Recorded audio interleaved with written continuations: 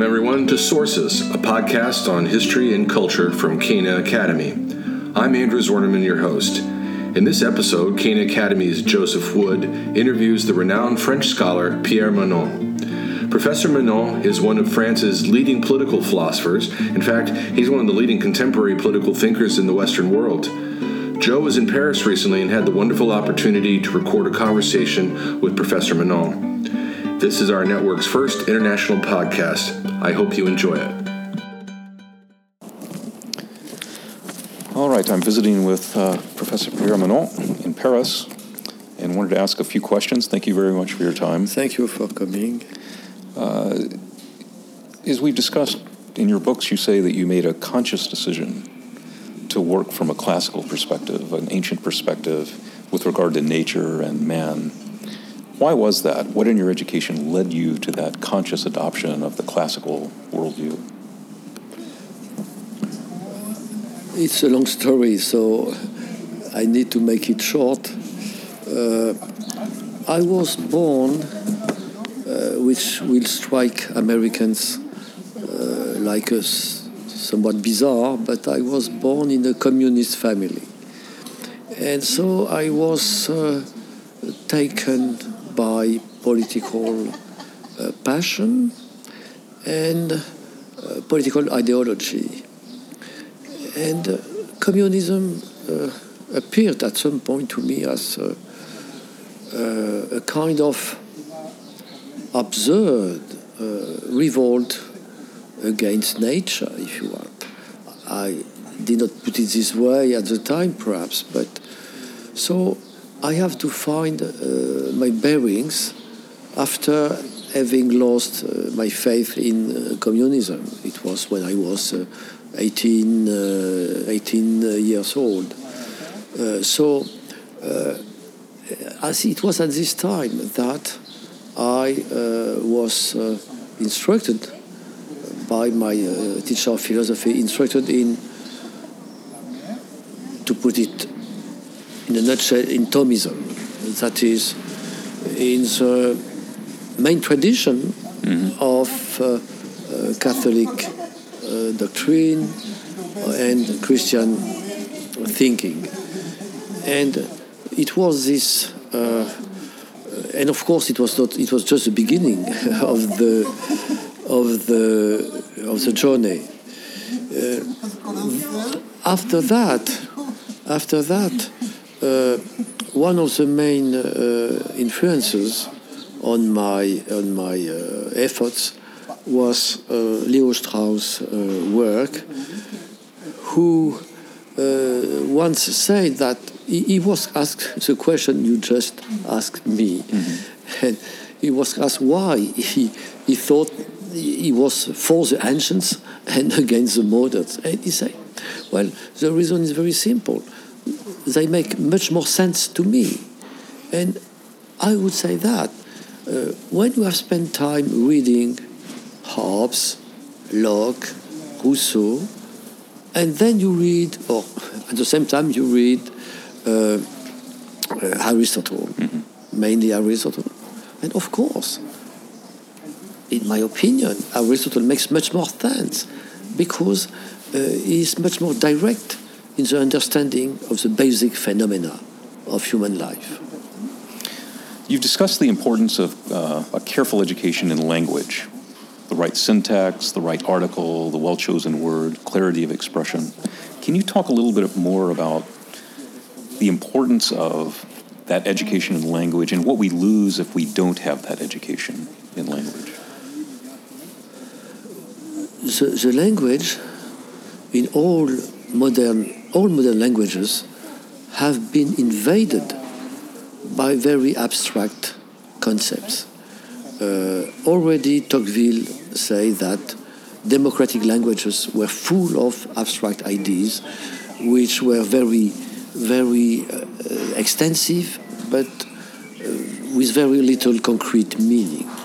And so we have to make, you should add that not only our language is very abstract, but also is mathematical language, numbers, economic numbers sociological numbers come to occupy our minds. So our thinking is occupied by abstract notions, numbers and numbers who mean eventually nothing. And so you have to make a concerted effort, a deliberate effort to recover an understanding of the moral basic phenomenon, and to recover this basic understanding of phenomenon. You have to make a very dedicated use of natural language. Of course, the language of philosophy or theology cannot be simply the same language as everyday language. But if it severs all relationship to natural language, it tends to lose meaning. Mm-hmm. And so we have to recover this very, at the same time, clear, precise, and beautiful language which the tradition of our different literatures have produced in the West. And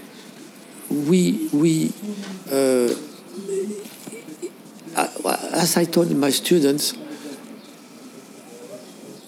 our present-day language is occupied with the word valeur, values. Mm-hmm.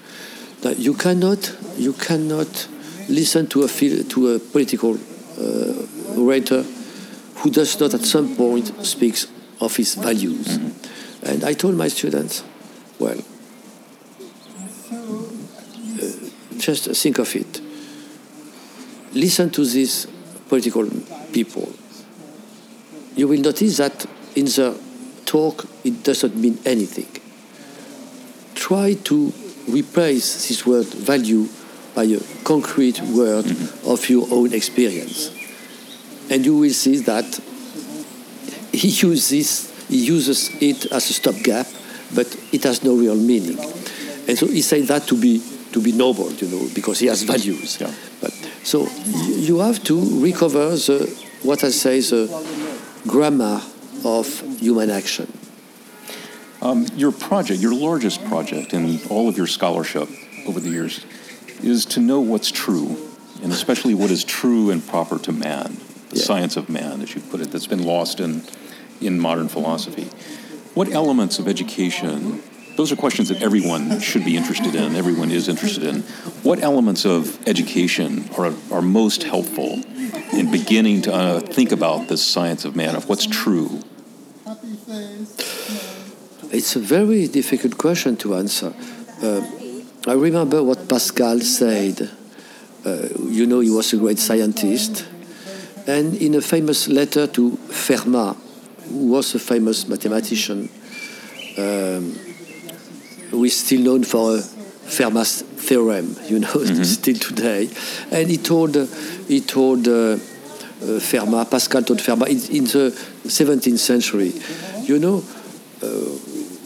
when I was young, I did mathematics, and I had some contempt for people who did not understand what I did. And by growing a bit more mature, I understood that I lost my time doing these difficult sciences, because, in fact, it's difficult, but it has no human meaning. And so I lost in some sense, my quotation is not exact, but the meaning is this: I forgot my humanity more by being competent in mathematics, more than the poor guys with no knowledge of mathematics. And so there is something which is knowledge of man. But, of course, knowledge of man cannot be understood like an extension of knowledge of nature. Mm-hmm. So there is a specificity to the knowledge of man, that is to self-knowledge. And the great task of human life is self-knowledge. And, of course, you have two great traditions of self-knowledge. the Socratic tradition and the religious tradition, specifically the Christian tradition, of course with some overlapping and contest between them. So I think that is the main end of human life, and it's a very consoling, I would say, thought, because I think that you can always make progress in this direction. Whatever your ailments, whatever your age, perhaps you can improve your self knowledge. How do you produce these good results? I really can answer this question. I suppose that you need to meet people who make you think about yourself. Of course, Socrates was a great artist in his heart, and Jesus too, in another way. But of course, you don't every day meet Socrates or Jesus, but each one of us, for his friends or his family, can try to be this kind of help. And last question. You've studied the distinction between the ancient and the modern difference enormously. One of the things that you've written is that we've lost in the modern world, in the modern thinking, something of a heterogeneity, a diversity of human action and human behavior that the ancients had. Can you talk a little more about what that is, what that heterogeneity means that we need to recover? I will put things the other way.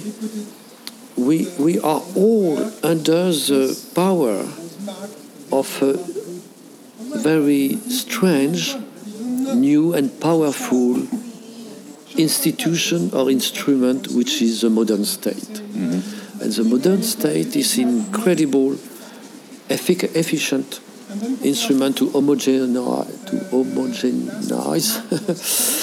human life, because it puts people on the same plane, equal rights, and it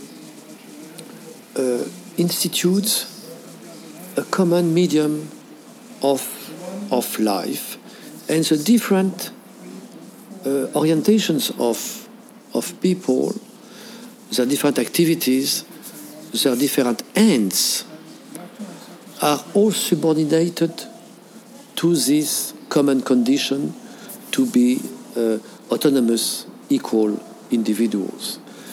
In previous human organizations, you had to make live together the soldiers, the priests, the aristocrats, the peasants, the artisans, and without this overpowering common state. And so it was much more difficult to achieve peace, and you had to take into account the different ends and perspectives and virtues and vices of the different constituents of the body politic.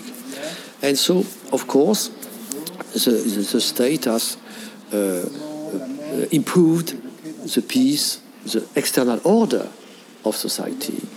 And at the same time, it has left without sufficient interest, culture, education, the different orientations of life. And so people now meet each other as similar beings. They happen to, some of them are believers, other atheists, other agnostics, some of them are doctors, scientists, but mainly they are all equal members of the same common element, which is society. And so what comes first is this strange element, which is generally human, where people recognize their own common humanity, but we tend to lose sight of what, for each of us, each group of us, is important. That is our specific virtues and ends or finalities and objectives. And so, with the external order is improved, but the internal order of the soul risks being hollowed out, I would say. Professor Menault, thank you very much for your time. Thank you for your question and your visit to Paris. Thank you.